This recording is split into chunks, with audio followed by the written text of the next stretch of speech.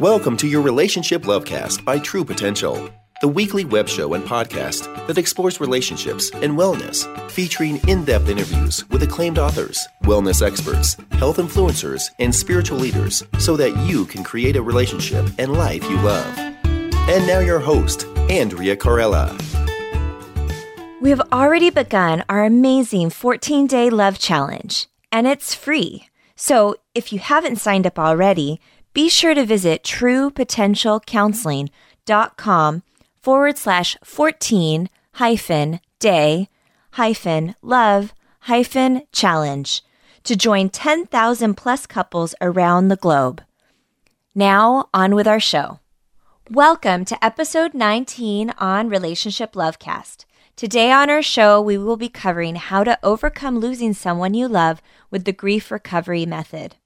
Now, I remember several years ago when I was leading an intensive outpatient treatment program for chemical dependency at Banner Behavioral Health, they were offering a workshop called the Grief Recovery Method. I had spoken with one of my colleagues who had gone through the program after her son died and said it was the most powerful and helpful aspect of her healing process. I was so impressed with the program and the positive impact this approach has had on the lives of those who have lost loved ones that I had to have the executive director of the Grief Recovery Institute, Russell Friedman, on the show to give us more exposure to this powerful grief and loss strategy and to help provide useful resources to members in my audience. This topic is near and dear to me because one of my best friends lost her mother to cancer several years ago, and I have witnessed the pain and struggle she has endured since her mother died. Even clients that I work with who have lost their brother to war or sister to tragedy or even to substance abuse have been deeply impacted by this loss, whether it be emotionally, mentally, physically, or spiritually. Our guest today, Russell Friedman, is the executive director of the Grief Recovery Institute Educational Foundation and co-author of the Grief Recovery Handbook, When Children Grieve, Moving On, Moving Beyond Loss, and the Grief Recovery Handbook for Pet Loss. Russell has written extensively and has been featured and published throughout the United States, Canada, and the United Kingdom. Along with founding partner John W. James, Russell has pioneered the formation of more than 2,500 grief recovery method outreach programs throughout the United States, Canada, England, Mexico, the United Kingdom, Sweden, and Australia. This 8-week program has helped more than 500,000 grieving people deal with the loss of those that they love. And Russell has appeared as the grief recovery expert on CNN, Anderson Cooper, The Today Show, and has helped citizens deal with tragedy and loss and helping parents guide their own children in dealing with the loss, with various losses of all kinds. Thank you, Russell, for being on today's show. My pleasure. Great to join you and your audience. Great. It's wonderful to have you on today to share your knowledge and your wisdom with us. What inspired you to get into the work of grief and loss? A great question, and I like to borrow the answer my partner John W. James gives, because what he'll say is he didn't wake up one day 37 years ago and go, grief, what a concept. I think I'll make it my life's work. He was thrust into this by the death of a 3-day-old baby son. Now, my story is different, doesn't sound as tragic, but I got here 28 years ago on the heels of my second divorce and a bankruptcy for $500,000. And between those things, I was literally, Andrea, brought to my knees. I couldn't function. I had no skills, knowledge, awareness, or capacity for dealing with the loss. And it was to me as if my life as I knew it were over and I didn't know what to do about it. I quite accidentally showed up at a one-day grief recovery event that John W. James was doing, and on that day discovered that grief is not limited to death, but includes divorce, it includes financial mayhem, it includes many, many other losses, 43 to be exact. I was dragged kicking and screaming into the arena of grief and recovery. And thankfully, I can tell you 28 years later that that particular Saturday when I met John, and this then eventually became what I do in my life's work, is probably one of the greatest days of my life. And it is also why I'm here with you today and here with your audience, to pass on to them the things that help me change my life, turn it around, and make me able to say this. 28 years ago, I would have traded my existence with anyone on planet Earth. Today, I wouldn't trade with anybody. And that to me is the happiest thing I can say. Yes. Oh, that's great. Wonderful. Well, I'm so glad to have you on the show to share this knowledge. I think it's very, very valuable. What happens in our heart, mind, and body, and even our soul when loved ones die, and how can we heal from it? Great question. Let's start with a kind of a definition, although it's a little mechanical. It explains. Grief is the conflicting feelings caused by a change or an end in a familiar pattern of behavior. So whether it's a death or a divorce or any other major loss, our whole universe is upside down. And when that happens, the dominant part of our universe, outside of the balance, because you mentioned heart and soul, body, mind, all of the package of balance, but the dominant part following a loss is the broken heart, the emotion. The emotional aspect dominates every other element. It is very hard to access your spiritual side when your heart is broken. It's very hard to access your intellectual or academic side when your heart is broken.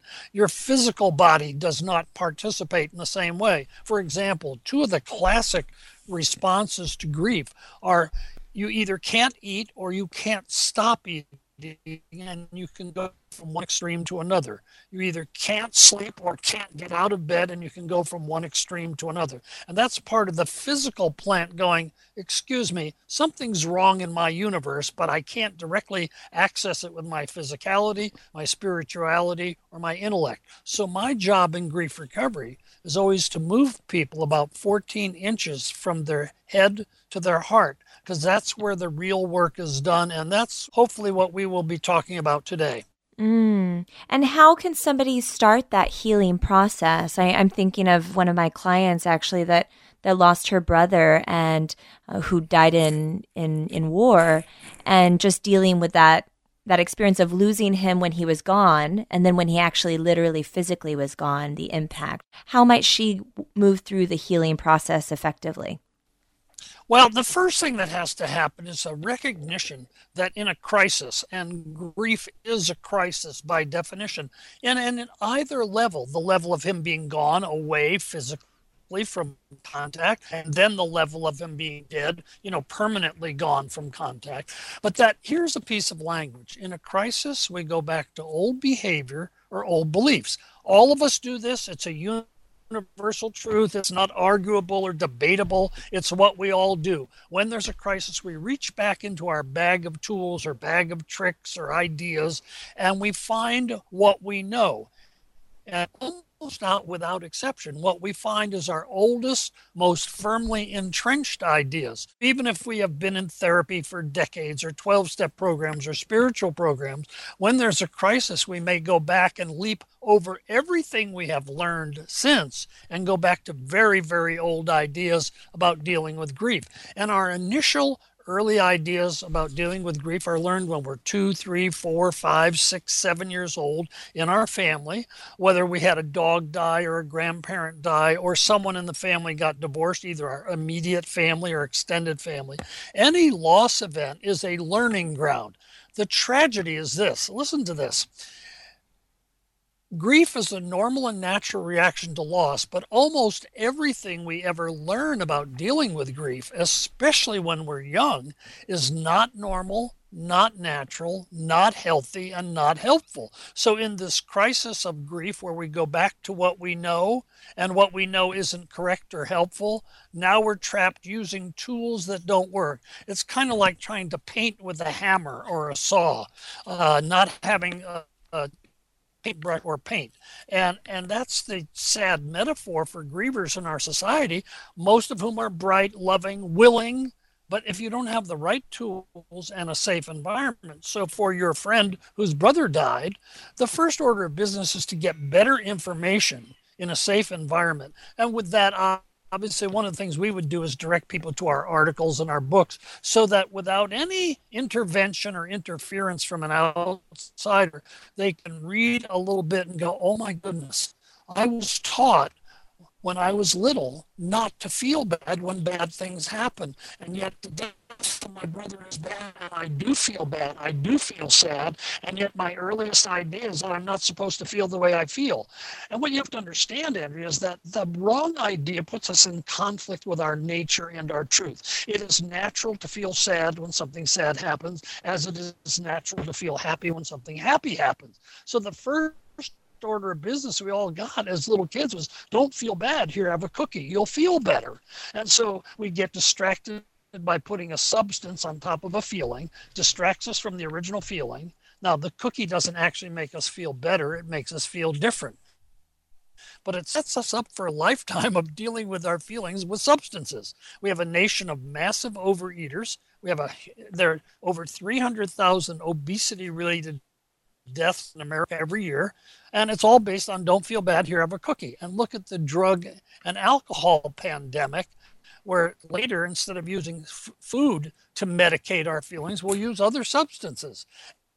And it just keeps going on and snowballing. And you, having been in the field of recovery from substance stuff, you have seen that firsthand, how people keep using substances as a false practice in dealing with their feelings. Right, right. So, Russell, I've heard a lot about stages of grief. Now, is that really something? Are there stages of grief? What does that look like? And can you clarify if there are not? Okay, great question. Almost everybody in the sound of our voices has heard of Elizabeth Kubler-Ross, who wrote the famous book on death and dying. And that's the book in which she defined 5 stages that a dying person might go through after being told they had a terminal illness. Unfortunately, over time, it morphed so that the idea that there were stages of grief replaced or supplemented the stages of dying. There are many people who don't even agree on stages of dying, but that's not our field. Our field is grievers, people who are dealing with the death of someone meaningful to them, or divorce or other losses. And our opinion, and we have written at great length about this, is that there are no stages of grief and never have been. And any of stages is negative. It doesn't help grievers because it puts them in a position that doesn't allow them to access their personal truth about their relationship with the person who died or the person they're divorced or estranged from. So, in our opinion, no stages. What there are actions. The Grief Recovery Handbook has a subtitle, which is the action program for moving beyond death, divorce, and other losses, including loss of health, loss of career, and loss of faith. And the real key is, what actions do I need to take? So there are no stages. I think everybody just needs, and if anyone wants to, they can go on our website and www.griefrecoverymethod.com and find an article we wrote that debunks the idea of stages of grief. Then you and I don't have to use up time here. They can go read about it in detail, see our explanation. Now, there was a kind of an implication earlier, the idea of what people can do for themselves individually, and then what can we as friends do to help our friends who are grieving? And it's really 2 different distinct questions. One of them is, what can I do for myself? Well, the first thing is you have to get better information. If you take what we were talking about earlier, that almost all of us get wrong ideas when we're young about dealing with grief, and then when there's a crisis, we go back to that wrong information. So the first order of business is get correct current information. Then you have a battle. It's like, I can tell you what we believe to be a universal truth about dealing with grief, but it will be in conflict with what you learned in your family, your universe, your church, your society. Now, we're not here to attack anyone's family or your society, but if you don't have correct information, you cannot get to the conclusion, which is to help you discover and complete what was left emotionally unfinished for you and your relationship with anyone meaningful to you. Now, notice twice in this little time slot, in the last few minutes, I've said death of someone meaningful to you or death of someone important to you. What I didn't say, Andrea, was death of a loved one. And there's an interesting little section in our book where it says a less than loved one, hopes and dreams. And when we wrote that in the book, our editor called up and said, "What are you guys doing? You can't say less than loved one." And I said to her, "Mary, imagine this, sadly, tragically, what if you as a young girl, your father or uncle or grandfather had sexually abused you for years and years? And let's say later that person dies. Would that necessarily be death of a loved one?" She said, "Oh my gosh, I never thought of it that way." I said, "Well, we have to think of it that way because we are always helping people who had a relationship with someone who maybe should have been a loved one but wasn't. So if we use the phrase loved one, we eliminate half of the people we might help because they'll go, they can't relate to that. So now we always say death of someone meaningful to you or death of someone important to you."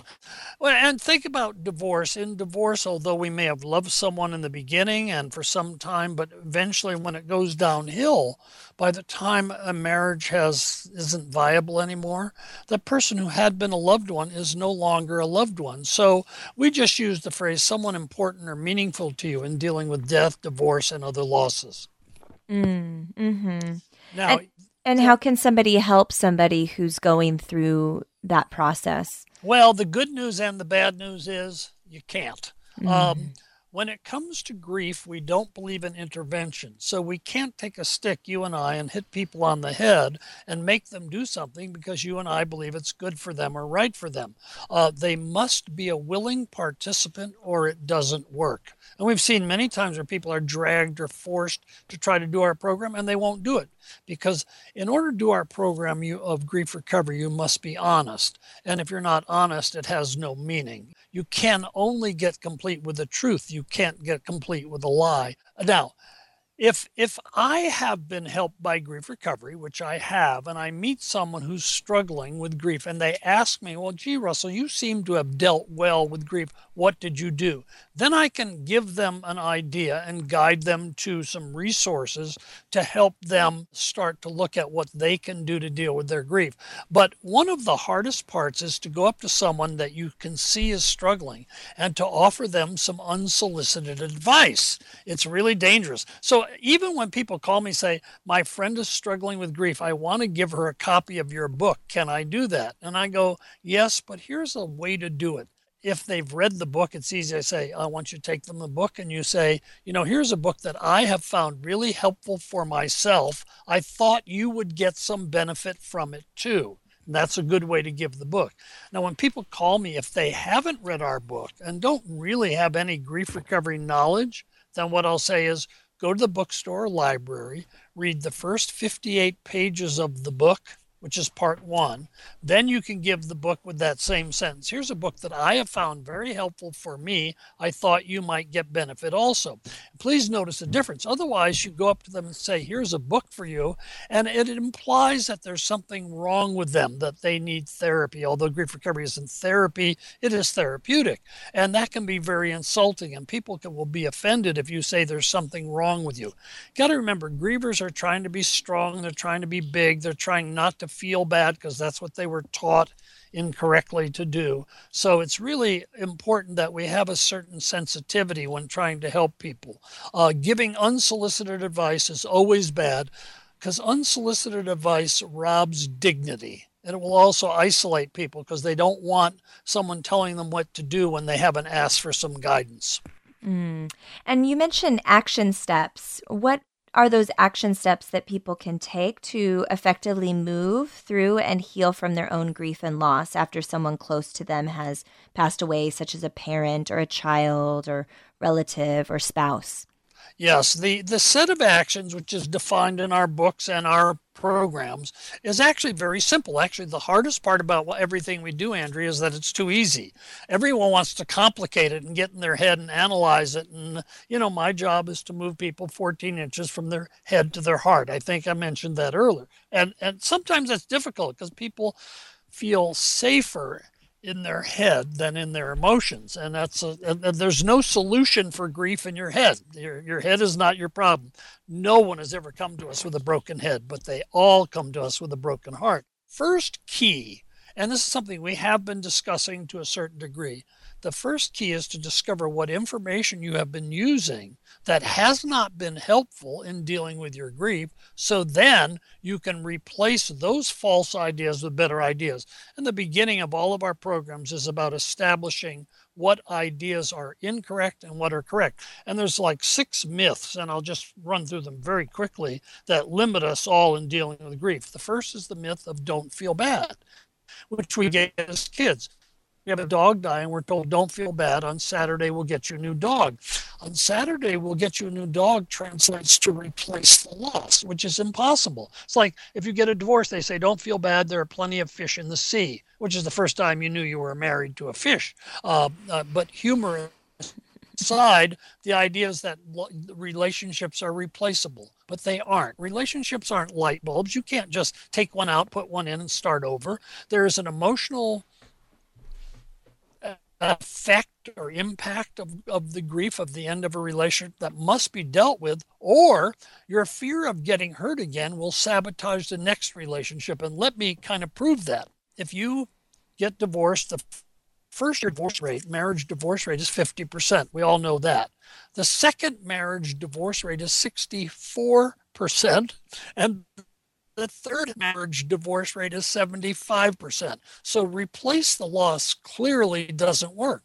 When you get a divorce, it does not make you good at marriage. It makes you good at divorce. So you get another one. And how that happens is if you and I are married and we break up and I feel hurt and you feel hurt, your ability to trust not only men or me, but yourself, is limited. And when that trust is limited, the next relationship you get into, you will bring the fear of getting hurt again. And with that fear, you will hold back some of your emotional truth, some of your vulnerability, some of your honesty. When you hold it back, you guarantee ending it. You guarantee sabotage, because at the same time, I, as your new partner, am holding back because I was hurt by my last partner. And what we have is what you could call a dance of death. The probability of a new relationship without having correctly and effectively emotionally completed the prior relationship is very limited, because you will bring all those fears and mistrust and all the hurt into the new one and be afraid of having that again, and therefore hold back. And the hold back is a killer. I'm sure I don't have to explain. I know you teach on this, so I suspect your awareness of this is as high as ours. The only distinction for us is that the Grief Recovery Program helps people complete the unfinished business so they don't drag it through to the next relationship. Our book, Moving On, is dedicated to dealing with the divorces and other romantic breakups so that we don't take the emotional baggage from the last one and just slop it over the new one and ruin it. So we have don't feel bad, replace the loss, and probably then the biggest myth about dealing with grief is the idea of grieving alone. And I'm sure if I say to you that grieving people tend to isolate, you would go, yep, I heard that. And it's because we're taught. For example, there's a famous line where we're taught, laugh and the whole world laughs with you, cry and you cry alone, which forces us to isolate our feelings when there's a loss. And we're also told not to burden other people with our feelings. So it's crazy making. So we have don't feel bad, replace the loss, grieve alone, and then we have the classic. The classic lie or myth is that time heals all wounds or grief just takes time. Well, I can tell you that time won't fix your broken heart any more than time would fix a flat tire. It takes actions to fix a flat tire. It takes actions to deal with your broken heart. The first action is to dismiss all these false ideas. The other one is the idea of being strong or being strong for others. And we give a different choice. You can be strong or you can be human. Pick one. And most people will pick strong, but when they're strong, they're not honest. They don't tell the truth. And then the last myth is the myth of keeping busy, distracting yourself with energy of doing stuff. But let's say that you and I have an argument, and I go and distract myself and do a bunch of exercise or running or working. Does that do anything to complete or finish the argument you and I had? The answer is obviously no. So I must take action to complete unfinished business. And now, After dealing with these myths and misinformation that we all learned in childhood, the next major action we ask people to do is a real simple thing. It's called a loss history graph, in which people write down the losses that have affected them, whether they're deaths of important people, romantic breakups or divorces, mistreatment in childhood or anywhere along the way. And here's one that will surprise our listeners. One of the biggest grief events in our life is moving, and especially moving many times as a child. Whether you've had this experience or not, a lot of our listeners have, who, if they were families were in the military or sometimes clergy or other professions, even corporate, where some people went to 8 or 10 or 12 schools in first, second, third grade. And what they learn, sadly, is not to connect with others because the connections get broken and they get torn away. Even in this modern world with Skype and FaceTime and everything, to be physically removed from the people we've been close to, especially when we're young and have started to attach to them, is really, really painful. We have moving as a major loss. Major financial issues are grief. I mentioned I went bankrupt. Obviously, that's a big loss. But I don't know if you know this, Andrea, that 90% of the people who win major lotteries around the world wind up losing all the money within 3 years and wind up needing therapy they never needed before. And here's an interesting thing. The 10% of people who don't lose all the money and don't need therapy, the reason, they were wealthy to begin with. If they were wealthy and got more money, it's less difficult of a change for them than if it's those of us who are middle class or below, if you want to use that phrase. We get all this money, we don't know who we are anymore. Our identity kind of relates to money and position and things like that. Grief is not limited to death or divorce. It's not limited to moving. Major financial changes in either direction. And then personal habits, for example, sobriety in AA or in Overeaters Anonymous is also a grief issue where you might say, well, isn't it wonderful someone to get sober and improve their life? The answer is yes. But grief is the conflicting feelings caused by a change or an end in a familiar pattern of behavior. Even though sobriety is devoutly to be desired, sometimes it creates a lot of change or grief. And a lot of people go back to drinking or using drugs because they haven't dealt with the underlying grief issues that affect all of us. This thing is, so in grief recovery, we'll help people look at all the losses that have affected their life and all the misinformation they learned about dealing with loss. Then we help them choose one of the major people who has affected their life. That person might be living or dead. It might be a parent. It might be a spouse. It might be anyone.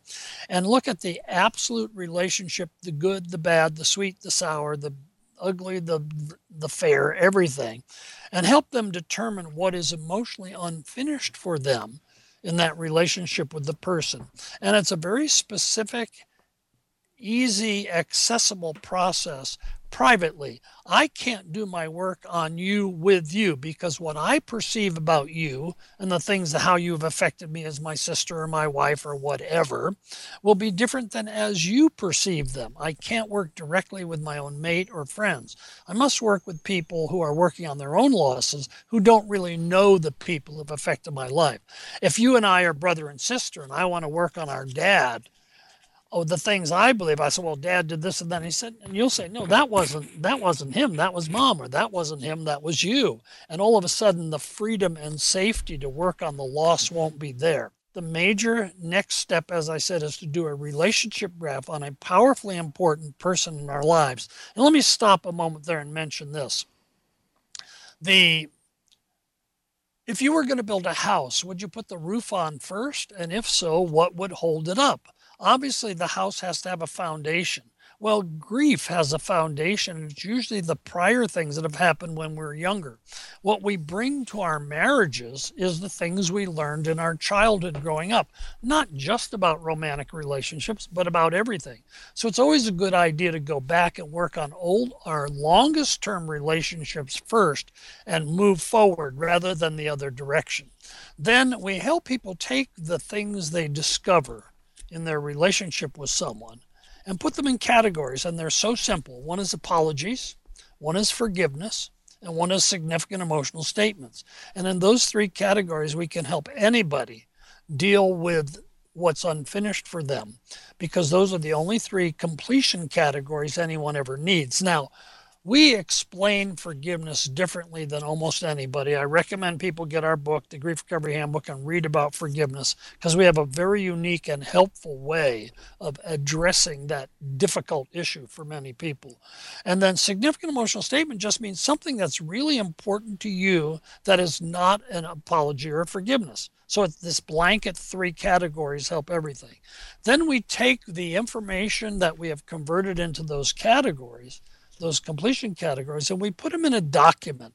We call it a Grief Recovery Method completion letter to help you put them in categories that you can be complete. As long as I hold a resentment against you and don't forgive you, I am going to stay in unresolved grief. I can't do anything until I complete my resentment of you. If I keep holding on to that, then you control me. And if you have died, it's called being ruled from the grave. So we need to forgive. We need to apologize for things that we may have done or said to other people, and we need to forgive them, and we need to thank them. And this whole process is very doable. It's very accessible. It's not magical. It's not analytical. And the wind-up is to help us feel emotionally complete with someone. Now, that doesn't mean feeling complete doesn't mean we never have sadness or miss people. It's normal to miss someone who isn't here anymore, whether it's they've died or we're divorced or estranged. But what we need to do is feel complete, so we don't walk around wearing our grief on our shoulder like a chip and then being afraid to get connected with people. The benefit of Grief Recovery Method is to allow us to reconnect to ourselves, to our heart and soul, and then to reconnect with others. Right. And then are there any additional resources you'd like to provide to our listeners? Well, certainly. I think I mentioned earlier the www.griefrecoverymethod.com, our website, and there are like hundreds of articles we've written that can be accessed and printed. You can learn a lot just reading the articles. Our books, all of our books are available there or on Amazon or Barnes & Noble. Those are the primary things. We also have a resource on tributes.com, which is one of those memorial websites, and on there there are hundreds of questions I've answered for grieving people in the trenches. Like many of our listeners might be recently bereaved of something, and if they read the questions and answers that I've dealt with there, they may learn some things in the privacy of their own home that will help them and then hopefully provoke them to go find some recovery. Great. Well, thank you so much, Russell, for being on today's show. It's been wonderful having you. Thank you so much, Andrea. Well, there you have it. I hope you've enjoyed today's episode as much as I did. If you would like to access these show notes and links mentioned on today's show, please visit truepotentialcounseling.com for details. We have some exciting things coming up here at True Potential Counseling. Join us for my free 3-part video series so you too can create a relationship and life you love by visiting createarelationshipyoulove.com to learn about the common mistakes many couples make and what you should do instead, how to improve the emotional and physical intimacy in your relationship, and how to get unstuck and improve communication in 10 minutes or less. Thank you so much, and we will catch you next time on Relationship Lovecast. Thanks for listening to Lovecast by True Potential at www.truepotentialcounseling.com.